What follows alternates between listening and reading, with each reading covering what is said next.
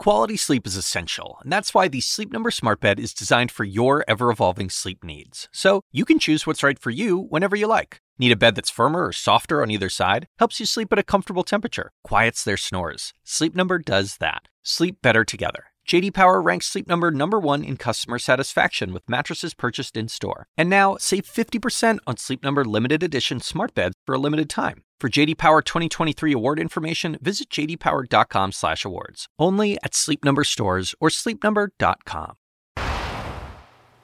All right, thank you very much, everybody. I am Chris Cuomo, and welcome to Primetime. Tonight, we have Anonymous. His name is Miles Taylor, and you've seen him on this program before, but you're going to see him in a whole new light tonight.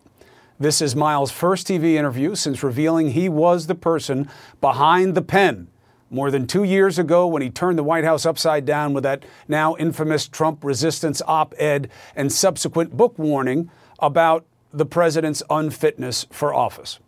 The former chief of staff at Homeland Security under Secretary Nielsen was a very big and inside position. What did Anonymous and others actually stop from happening? How worried was he and were others in-house? How many are still there? Insight into why Biden is hitting the notes that he is in this campaign, especially in the final week. And also, why did Miles Taylor conduct himself the way he has? Let's start there. Miles Taylor, thank you for taking the opportunity. Hey, Chris, as always, thank you for having me. All right. First, what matters most, certainly to me. You lied to us, Miles. You were asked in August if you were anonymous here on CNN with Anderson Cooper, and you said no.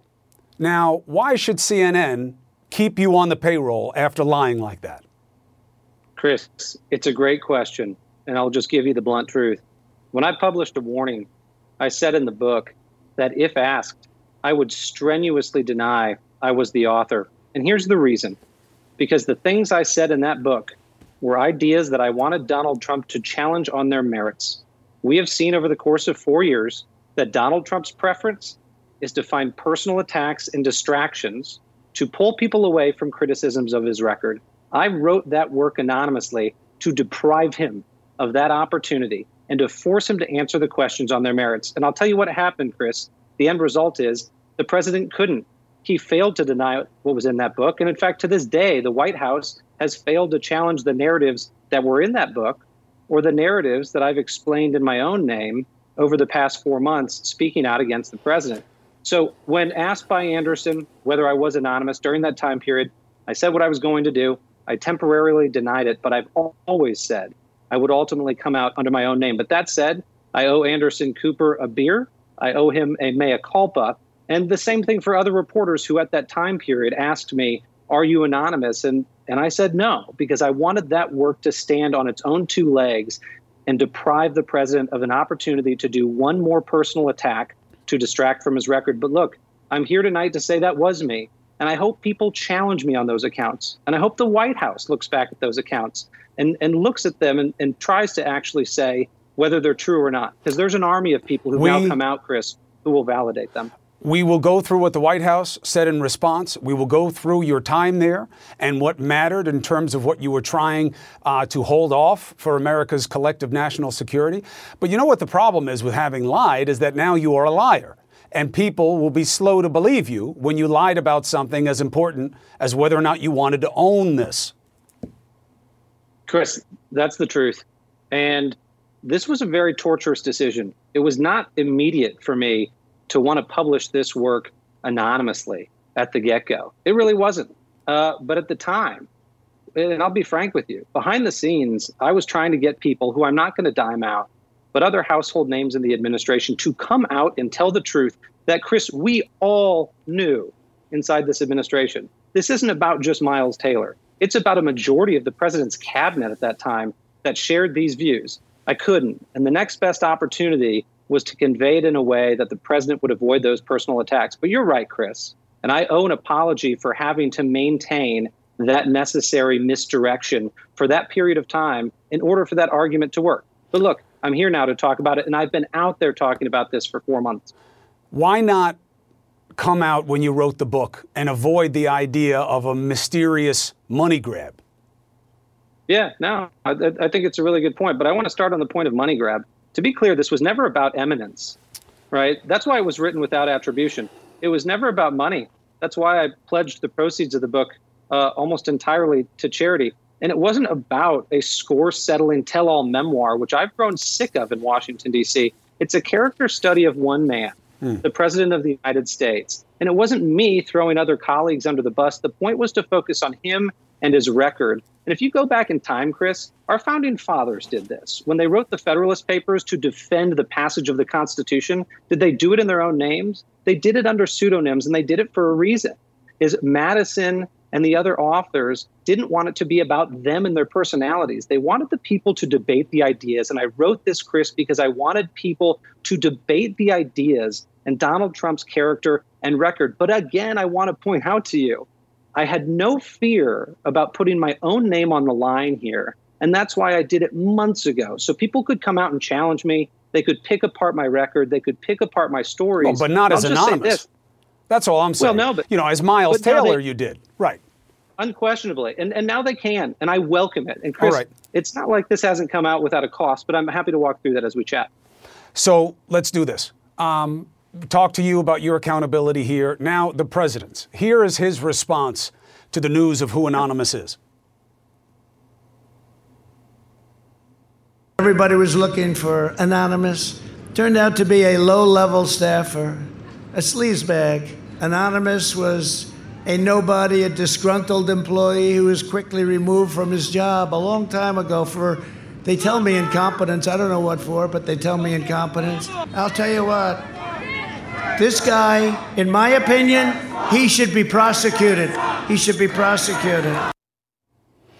Facts first. Were you terminated for incompetence? No, absolutely not, Chris. And everything the president just said is so extraordinary because I think every single line he just used in there was a lie. And we've gotten so numb to it. So to your first question, no, I wasn't fired from the administration. I could show you guys my resignation letter when I left the administration on my own accord.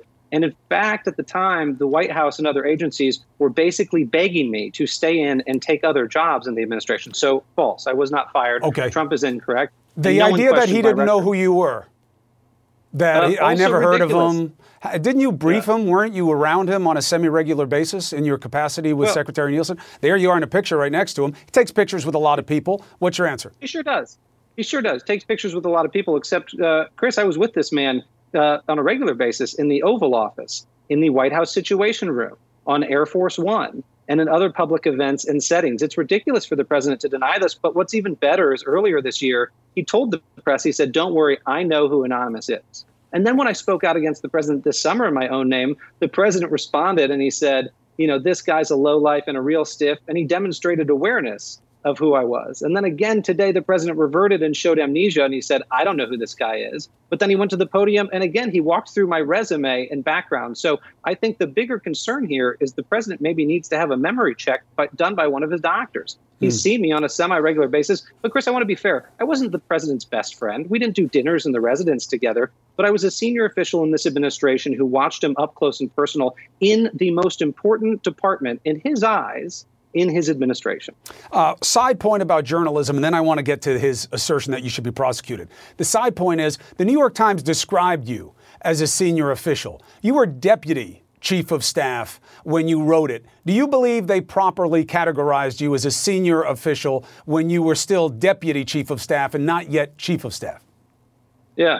I'm going to leave it to the media to make those determinations. But when I was in the role of deputy chief of staff before I became chief of staff, almost every major outlet in America characterized me as a senior administration official, including the network that we're on now, CNN, would characterize me at that time in that job as a senior administration official. ABC, CBC, CBS, NBC, you name it, because we talked a lot to the press as an administration to talk about the president's policies and in various capacities. So I'll leave that to the media to decide, but that was a widespread practice for a position at that level. All right, side point, main point. The president says you should be prosecuted.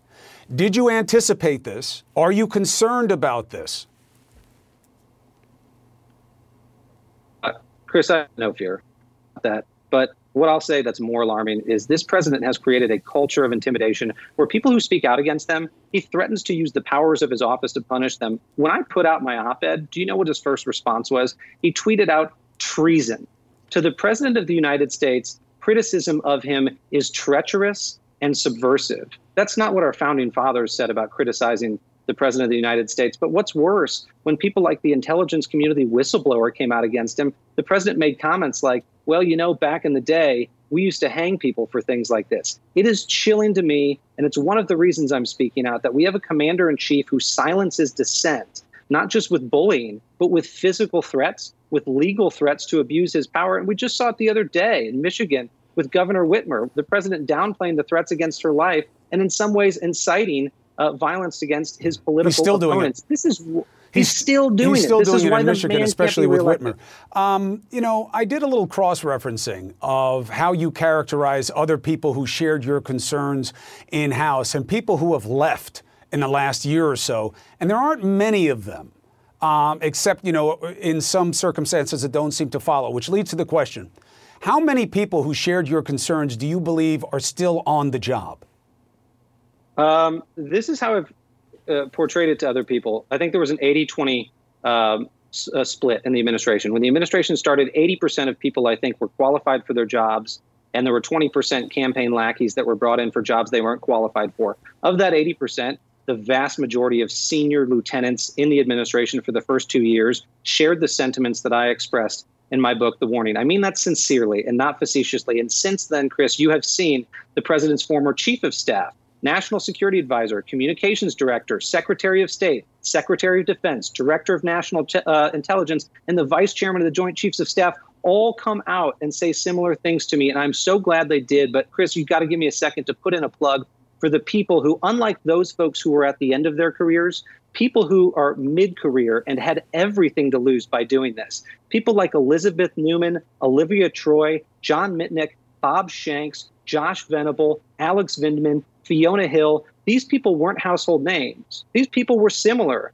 to being at my level in the administration. They have literally put their lives, their families, and their reputations on the line to speak candidly about this president. That's what's important here. That's what I want to draw attention to. Who the hell cares who Miles Taylor is? Okay, I'm going to tell my piece of the story. The big story here is an unprecedented number of officials in this administration shared the same sentiments I laid out in that op-ed 2 years ago. They continue to share them, and many more who are still inside the administration. Even though that 80-20 equation is flipped and it's down to about 20% competent people, those people in there still view this as important. They still view the president as unfit. And some of them, I don't blame them for not resigning. I don't blame them for not resigning because some of them need to be in those jobs. Well, you could flip it, Miles. You could say all of you should have stayed in, especially you, because if you weren't going to come out by name and say it, then you might as well have stayed in and kept helping the country stave off whatever you were concerned about. Chris, it's a very fair point. In fact, people ask me all the time, if it was so bad, Miles, why did you stay? And my answer is because it was so bad. On a daily basis, the things the president wanted us to do were unethical, immoral, un-American, and in some cases, blatantly illegal. Now, for a time period, I think we did a pretty damn good job in year one putting the bad ideas back in the box. That's not to say we didn't fail. My God, there were failures in the first few years of this administration. What did you stop from happening, Miles? Put some meat on the bones for us. That's a great question. So the president of the United States, the one I always go back to is the border. And I was never an immigration guy. I came into the administration as a national security guy. And as I became the deputy chief of staff, I had to take over immigration and, of course, chief of staff. The president at one point wanted us to gas, electrify, and shoot migrants at the border. What we're talking about, Chris, is innocent women and children who are seeking a better life in the United States, fleeing violence and persecution. And the commander-in-chief is telling us he wants to gas them. He literally said it. Was it ever put in writing or was it passed on by somebody else? Swear on my life, verbatim, Oval Office of the White House of the President of the United States, that he mused about shooting them. And then when there was clear shock on the faces of the people in the room, the president said, well, maybe you could just shoot them in the legs to slow them down so they couldn't get to the border. You told him that it was mostly women and children, and he said that they should be shot or gassed? Seriously? Correct. Correct, Chris. And if that's not gut-wrenching to you, then you're not human. And we would talk about these things behind the scenes. Those are moments where you would have to ask the tough question, wow, do we resign now, or do we stay and say, Mr. President, that's illegal and we refuse to do it? And we chose the latter. And that wasn't always the easiest or right choice. But we got to a point where saying no to those things stopped working, Chris, because he would just go around us and do them anyway. What else? And that's when we decided time's up.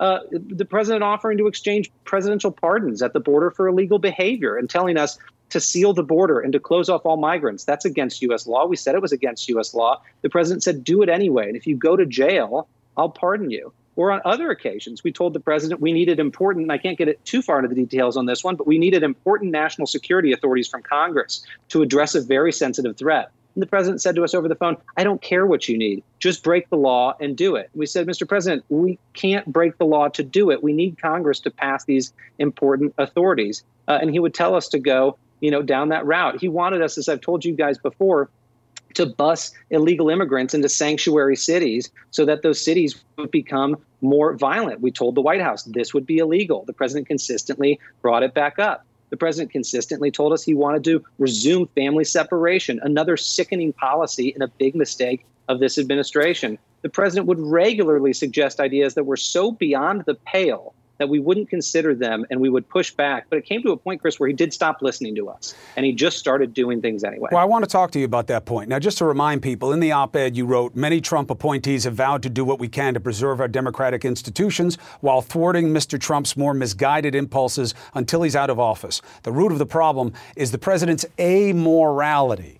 Now, that resonates with what you said about how to treat people approaching the fence. But what I don't get is, how did you guys allow for the separation policy that we've seen paperwork? I mean, I think we were some of the first to report it on New Day here at CNN, that officials came to the conclusion that separating kids from their parents would be the harshest instruction and the biggest deterrent, and that was what was smiled upon by the administration. How did you let that happen? How is that moral ground for you? It's not, nor is it a policy that I embrace, support, or stand by. And in fact, in year one of this, before I even get to the story, Chris, this is what I want to say. Family separation was one of the most disgusting, abhorrent policies of this administration, and it was emblematic of how terrible ideas got rushed through the policy process before the consequences could be considered. And now let's look at the consequences. The consequences are small children that were unnecessarily separated from their parents for extended periods of time. Many of them will never see their parents again. I don't know how it gets more inhumane than that. Then why was it defended? Why was it defended even by the secretary at that time? Well, I mean, I noticed recently with these 545 kids, you deleted the tweet, to your credit, but you had put up there saying, hey, look, it's horrible, but a lot of them, very sadly, it's because the parents didn't want to claim them because they wanted to leave them for a better life in the U.S. Look, I know the situation down there well. I checked with them. Yeah.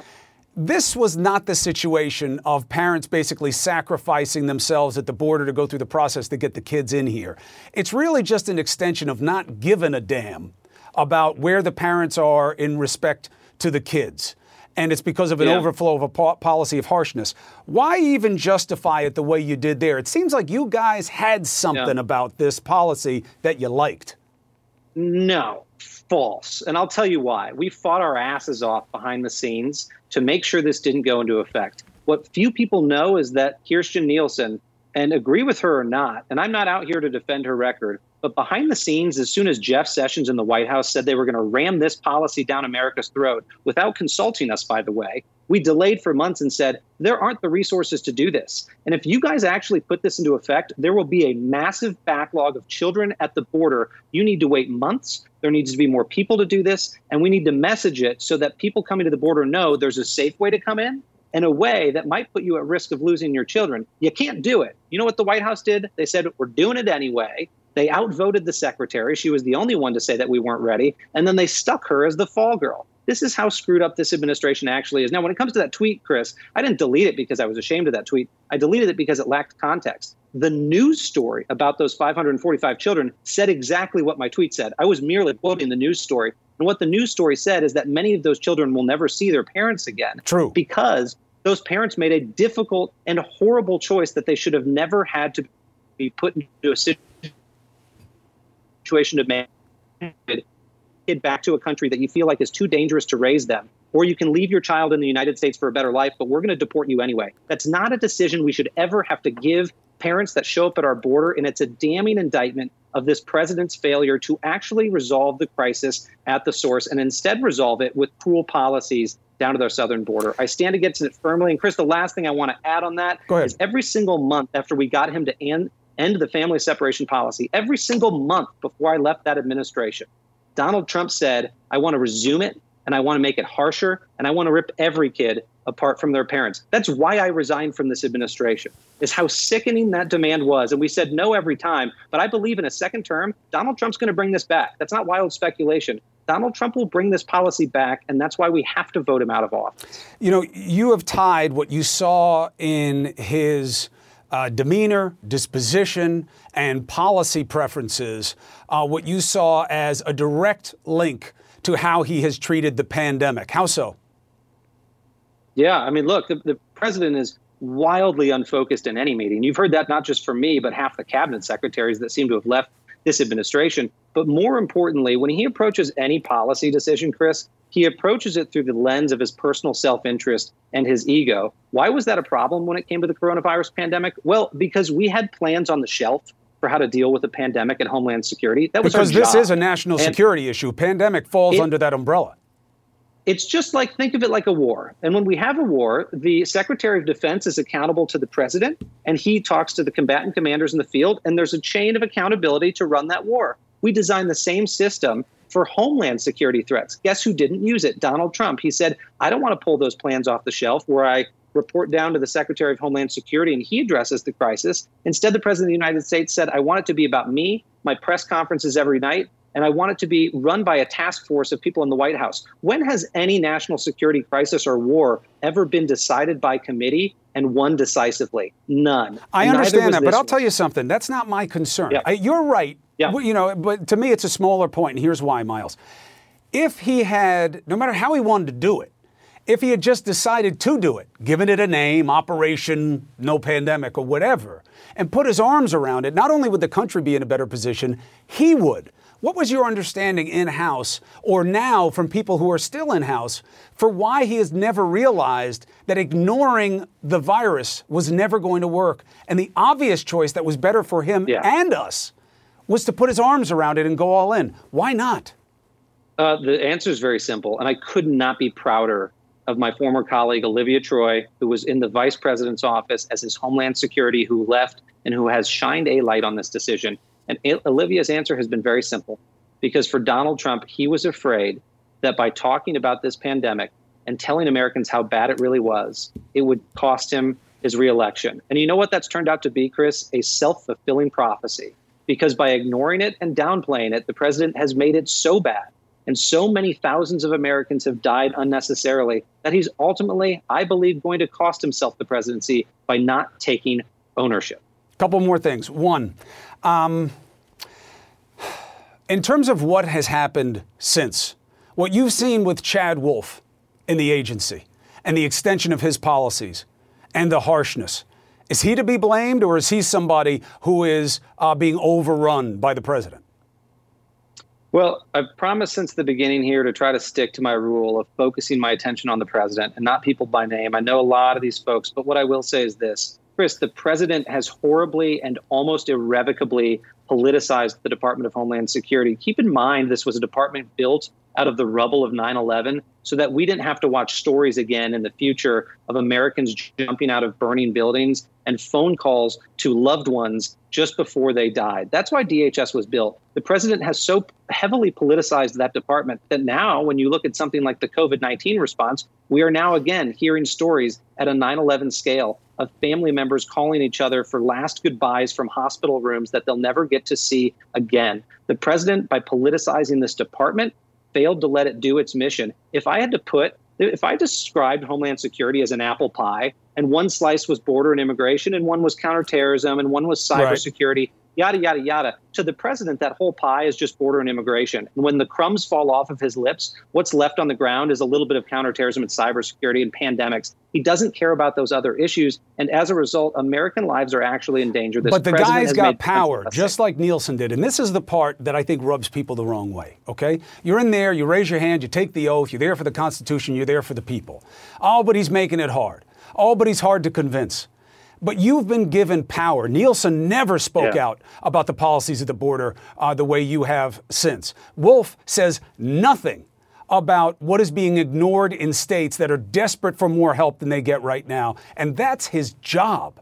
Why should people be okay with dereliction of duty on the basis of, well, Trump makes it really hard? Chris, people shouldn't be okay with it.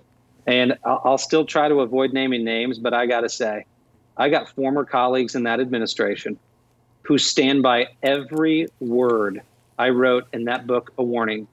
And now I see some of those same colleagues refusing to speak truth to power, refusing to stand up to the president, and pretending like they also didn't say every day in private that they felt like the man was unfit for office. There's going to be a moral reckoning after this administration, and those people are going to have to do some soul searching. But I really hope I'm wrong, and I hope behind the scenes they're standing up to the guy, but I'm not seeing that in what's coming out of this White House. What is your biggest fear about what happens if the president has a second term? I think the president will feel completely emboldened to pursue not just these almost Nazi-like immigration policies. I don't say that lightly. That's a pretty harsh term to levy against the president, but that's really where they want to go, is turn this country into Fortress America rather than a shining city on a hill.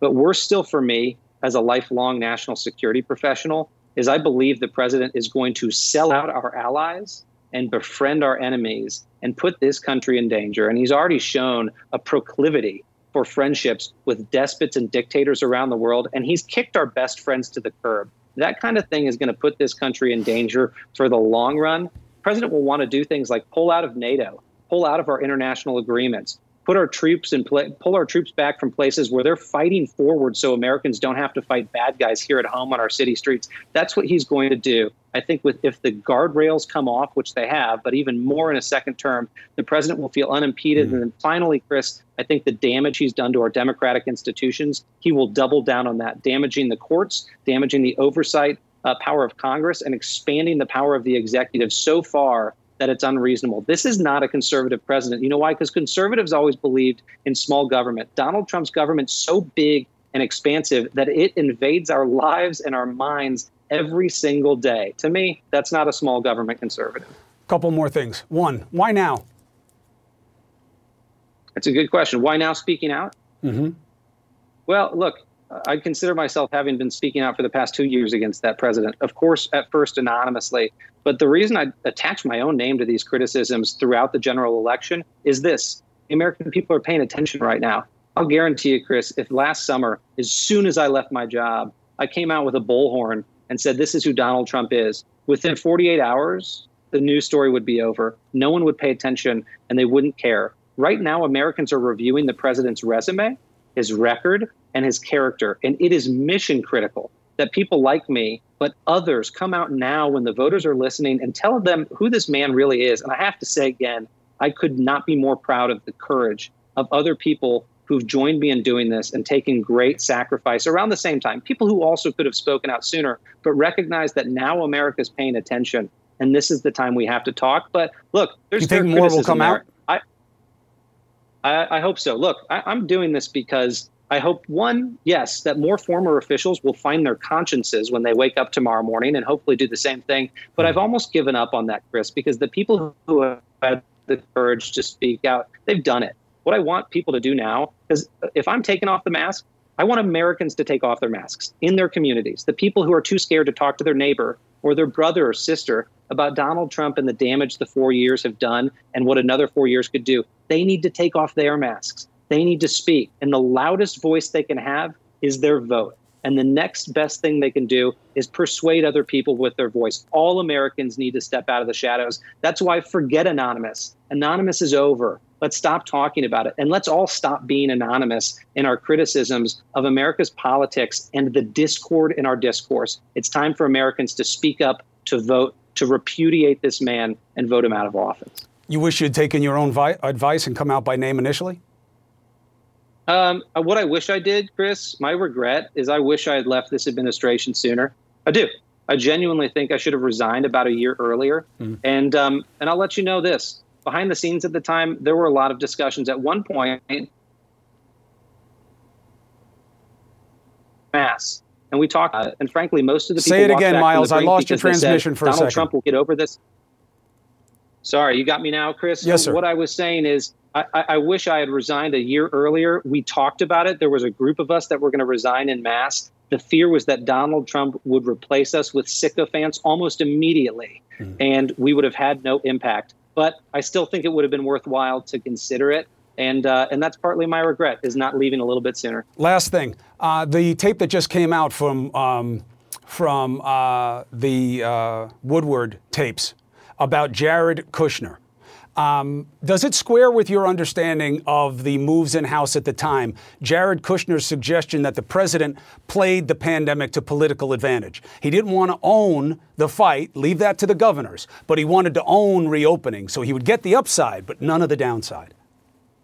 Completely. And you know what? That was validated by people I was speaking to in the White House at the time. That was their strategy. They told me, Chris, their strategy. I talk to these people still. They told me their strategy was get the president as far away from it as possible, get the responsibility off the federal government, and stick it on the governors. And then when things start going better again, claim it for the reelection. That's not even like hyperbole or, my Cliff Notes. This is what people were telling me over the phone. It's what Jared Kushner said on tape. That's why I asked you. And Miles Taylor, I know some of these questions aren't easy, but you know how this show is. Thank you for coming on and answering the questions. I appreciate you taking the opportunity. Chris, thanks for having me. All right. Anonymous no more. Miles Taylor. Forget about it. A lot of this plays into the intrigue about Kushner that I mentioned last. Miles Taylor's word about what the president's ambitions and motivations are no more telling than what his own son-in-law said about why they ignored the pandemic and what they wanted to own. His father-in-law, the president, played us on the pandemic. Feel what you want about Miles Taylor. We're going to have a reflection on what Taylor means, what Kushner's representation of the reality means, and where this leaves us less than a week from the biggest election of our lifetime. Next.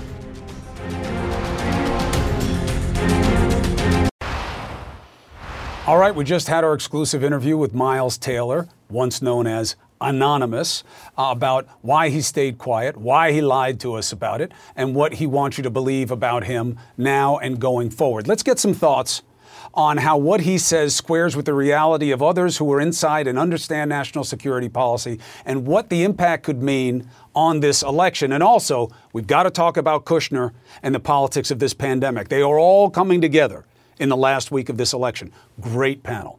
David Gregory, Michael Steele, former lieutenant governor down in Maryland, and also, of course, the head of the Republican National Committee, the GOP, and Elizabeth Newman, one of the women who worked in-house that you just heard Miles Taylor say is to be rewarded as a champion of our national security efforts, that she had the bravery to put her name to what she saw and what she thought, and he is right to celebrate what you did and the way you did it.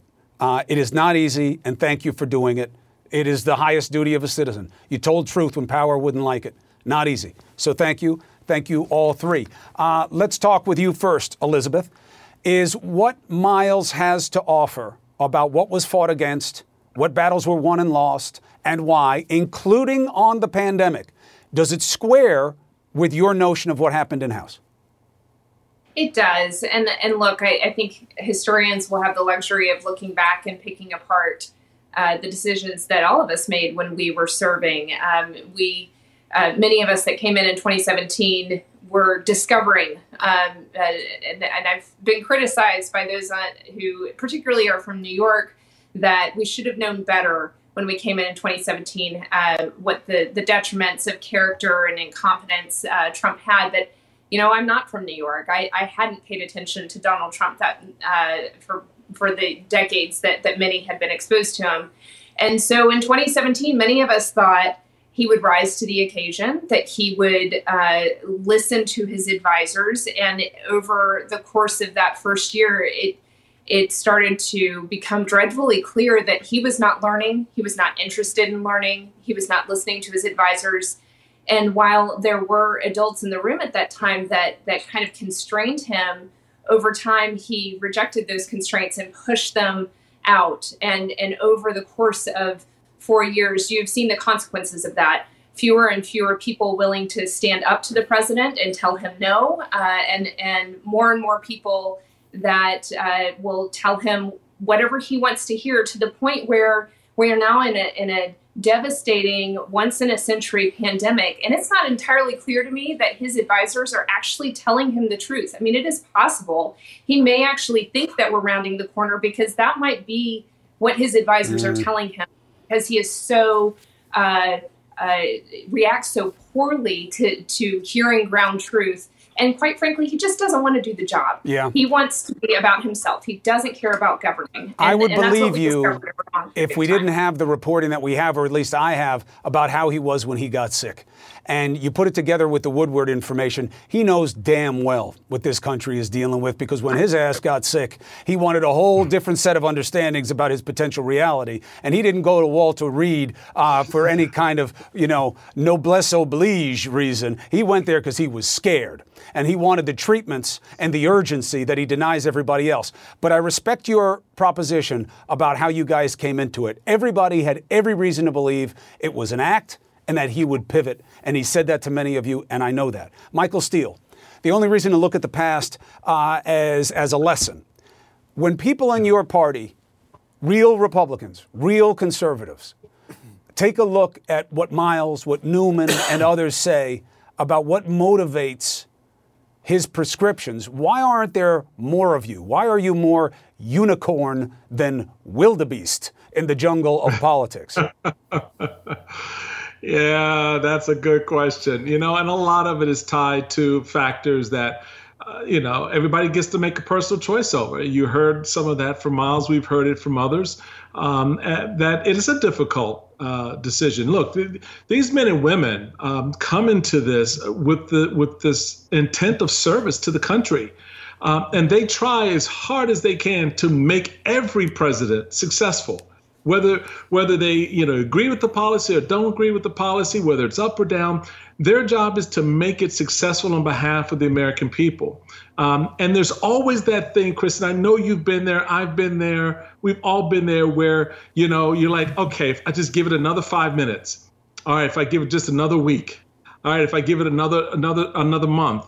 You're always hopeful about the opportunity around the corner. And that's what keeps them in. That's what keeps them in for as long as they're there, because that sense of service. I mean, they're not coming into these jobs to become millionaires and have, lobster and steak every night. This is hard work. This is the people's work. And so the expectation, particularly in the national security area, in the human services, the healthcare area, those public servants do a great work. So it is frustrating for a lot of folks on the outside to say, why don't you just get the hell out of there? And you think about it, and you've heard from everybody. Look, I thought about it, but I wanted to continue to serve because I had the hope that I could get it to a space where it's better. And then you realize you can't. And that's when you have to make your move. When that moment comes when you go, it's enough. And everybody's got it now at the ballot box. I mean, how many people were with Trump until 2 weeks ago? Until, whatever that trigger was for them. Well, we'll see. So this is We'll see. Difficulty. We'll see what happens on Election Day. For Michael Steele, his moment, you're going to be a little new to the audience. But Michael Steele, the reason I went through his pedigree the way I did is because he is a true minted Republican and conservative. And yes, that is why his moment became what is now known as the Lincoln Project. And he is one of the founders of the Lincoln Project. And I know that the president wants you to see them as rhinos or whatever. But let me tell you, in that game, it is not easy to do what these men and women are doing and putting themselves against party. In the sake of party, It's not easy. It's a game that doesn't look at anything as bravery when it can be seen as disloyalty. But I wanted you to speak first and then remind people about the Lincoln Project. D. Gregory, I heard that little COVID cough. I know you were trying to curry favor and get me to you a little quicker, and it worked, my brother, although I'm still jealous how fast you beat the virus compared to me. Politically, how does this play? Miles Taylor coming out on the Wednesday before the Tuesday of the election in the shadow, or I guess sharing the spotlight with, better metaphor, Jared Kushner admitting on tape exactly the ugliest portrayal of the politics of the pandemic. Leave it on the governors. Let them be the losers. When they open up, we step in, so we're the winners. Look, Miles is compelling to listen to. I don't think there's a lot new there. I frankly think, he comes off as a guy who doesn't like Trump, who's endorsed Biden, and who's a little attention-seeking, frankly, at this point. I mean, I thought he sounded a little cute about, being just the whole thing, being anonymous, writing the book, and then hanging in. People are going to make their judgment, but we know where he's coming from. We also know what these judgments are about the president, about the policy. What's compelling is it reveals an administration policy and a president when it came to immigration, and we know this about other things. No limits, no boundaries, no real policy. That's what's important, because you related it to Kushner and the approach on coronavirus, and this is what I think is similar. No limits, no boundary, no real policy. That the calculation is simply about the kind of reality TV aspect of it. How do we win it? What do we own? What do we win? And who gets the credit? And how do we avoid getting the blame? That's not what you do in a crisis. You have to lead. You have to steel the American people for what's hard. You have to guide people emotionally. You got to be there for people.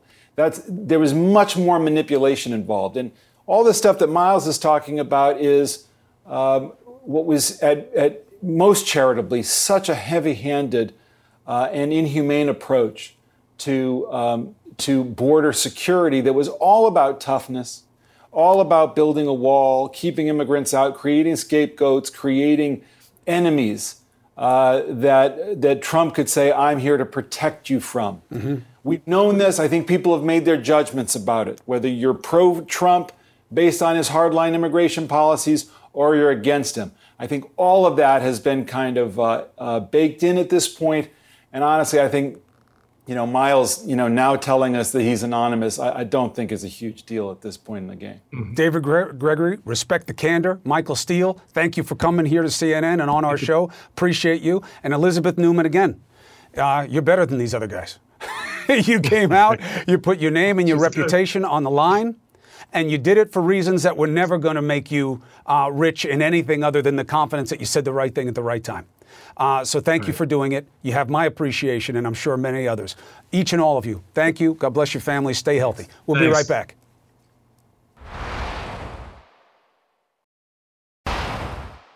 Refusal of the Trump administration to recognize the reality we're living through at a time when almost 1,000 Americans a day are dying every single day is an insult to every single person suffering from COVID-19 and every family who's lost a loved one. The former vice president is all in on message and metaphor about this pandemic, that directly it is the crisis that is affecting everything, and that this president has done everything he can to get out of the way of any kind of leadership. That is Biden's bet for this election, that is what will matter most from Arizona to Maine. Trump held yet another potential super spreader event in the state of Arizona that matters so much. Look at the people. This is the man who's supposed to give the message of what we need to do to be safe. His friends and allies are more comfortable going after me for what I do than what the president is doing for all of these people. What does that tell you about where we are? He's keeping up the lie that we're rounding the corner. If you want to play with that analogy, if we're rounding the corner, the next stop is a cliff. Look at the numbers. The question is, will it work in the states he needs? I think the pandemic and the election are coming together into a big problem for this president. Let's bring in the man with the numbers, Wizard of Odds, Harry Enton. What do you see? I mean, look, I'm a guy of numbers, right? And what we can do is we can look at the 10 closest states that Donald Trump won 4 years ago and look at the coronavirus cases in those states. They are climbing in all 10 of them. You said it, from Arizona, you can go down to Wisconsin. It's climbing in all of them. So the idea that you can just ignore this or voters are just going to ignore it, it just doesn't make sense to me from a political angle, Christopher. Now, what you'd be banking on is a disconnect. That Trump voters aren't afraid of coronavirus. They don't care. But we're seeing different things in the states where they live. You know, we see it in schools and how many parents are sending their kids into school. People are afraid no matter what kind of fearlessness they display in their political allegiance. So let's go into a state that absolutely matters as a swing, probably must win for both guys, Wisconsin. Yeah, Take us through it. Yeah, I think Wisconsin really tells the story, right? This is a state Trump won barely 4 years ago. It's a state he probably needs to win. And look at this. Look at the polling average in Wisconsin. Biden up by 9 percentage points. And then look at the COVID-19 cases. Look at that. It's up 21% from last week, averaging 4,000 new cases per day. This is a huge connection. And you know what? I'll be honest with you. I am surprised that Biden is doing as well in Wisconsin as he's doing. I'm not surprised he's leading, given he's leading nationally. But the fact that his margin is nearly matching his national margin, to me, indicates, as do other studies, that voters are clearly making this connection between coronavirus cases in their backyard and their voting patterns as well. Fourth highest new case average in the United States. The positivity rate is at 28%. Record cases and deaths reported on Tuesday. How can that not resonate with people? It is real. Politics is often about feel.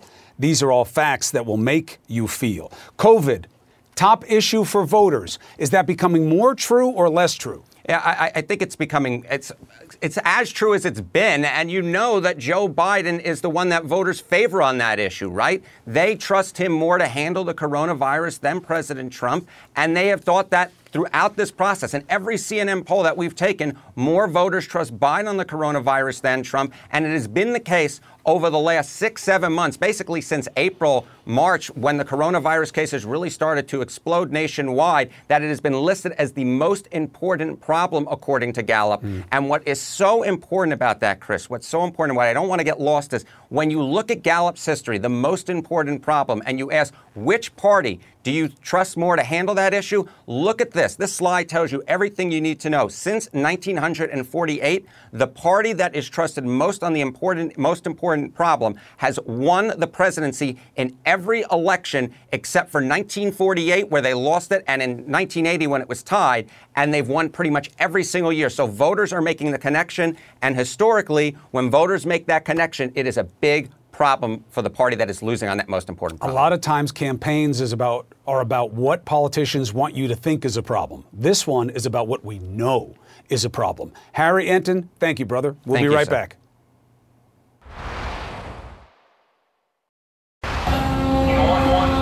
Prepare for collision, bro. I know there's a lot going on election week, but we got to stay in touch with people in need. Scary moments off the Gulf Coast. That barge broke loose from its port in the fury of Hurricane Zeta, slamming Louisiana and Mississippi right now. This is the 7th big storm to come through that area. You see how close the barge came to hitting a boat and its crew, man. Imagine being stuck on there. The Cat 2 storm made landfall less than 4 hours ago, more than 700,000 already without power. D. Lemon is also watching this. He has family, as you know, in Louisiana. Hopefully everybody is safe so far tonight, my brother. Come on in. Yeah. CNN Tonight starts right now. You can hear me, right? Mm-hmm. Imagine it being my friends or family there. I mean, it seems like every week I'm calling them saying, "Are you guys okay? Are you guys okay? Are you ready? Are you prepared? Do you need to evacuate? Do I need to, get you up here? What's going on?" Every single week or every other week, it's crazy what is happening. And it's nerve-wracking, obviously for them, but for people like me who are sitting here watching and in the middle of this pandemic, we can't travel, I know. We can't travel because if we do travel, we've got to quarantine in certain places, we can't be on the air, so on and so forth. So I haven't seen my mom in almost a year, haven't seen my family in almost a year. So I just hope that everyone's okay down there. Me too. Obviously, we say thoughts and prayers, but just as important is staying aware for the needs that are going to develop. That's how you show the manifestation of your thoughts and prayers. Our brothers and sisters down there are going to need us. Yeah. So people have to stay aware. You need them. You need them. You know why? My mom called me today. She was so mad at someone who came on your show, and she thought disrespected you. And I said, Mom, Chris is okay. He's going to be fine. But you know how she feels about you, right? Yes. She calls you her son, her son from another mother or whatever. I forget. I don't know what she calls you. I'll tell you what, my eyes are closer to hers than anybody in my family. I should show people you two cutting up sometimes on the TV, but because it's a problem. She gives it to me pretty good. I know. She really does. She gives it to me pretty good. There are few people who aren't related to me who can give me a look the way your mother does and says that you're FOS as much as her look does. Yeah. But you tell her not to sweat that. Yeah. Literally never laid a glove on me. Yeah, and she's okay. So check in, and I'll let you know what's going on down there. I will. Well, I care about you, and I know you care about that region, and we all got to care about each other. There's a lot going on, but we got to remember the people in need. I enjoyed your interview, too, with Miles. So interesting stuff. Thank you, Chris. I'll see you soon, my brother. I love you, my brother. Thank you. I love you, too. This is it. Quality sleep is essential, and that's why the Sleep Number Smart Bed is designed for your ever-evolving sleep needs. So you can choose what's right for you whenever you like. Need a bed that's firmer or softer on either side? Helps you sleep at a comfortable temperature. Quiets their snores. Sleep Number does that. Sleep better together. J.D. Power ranks Sleep Number #1 in customer satisfaction with mattresses purchased in-store. And now, save 50% on Sleep Number limited edition smart beds for a limited time. For J.D. Power 2023 award information, visit jdpower.com/awards. Only at Sleep Number stores or sleepnumber.com. Now streaming exclusively on Max, a new CNN flash doc about the album that has Nashville talking, Call Me Country.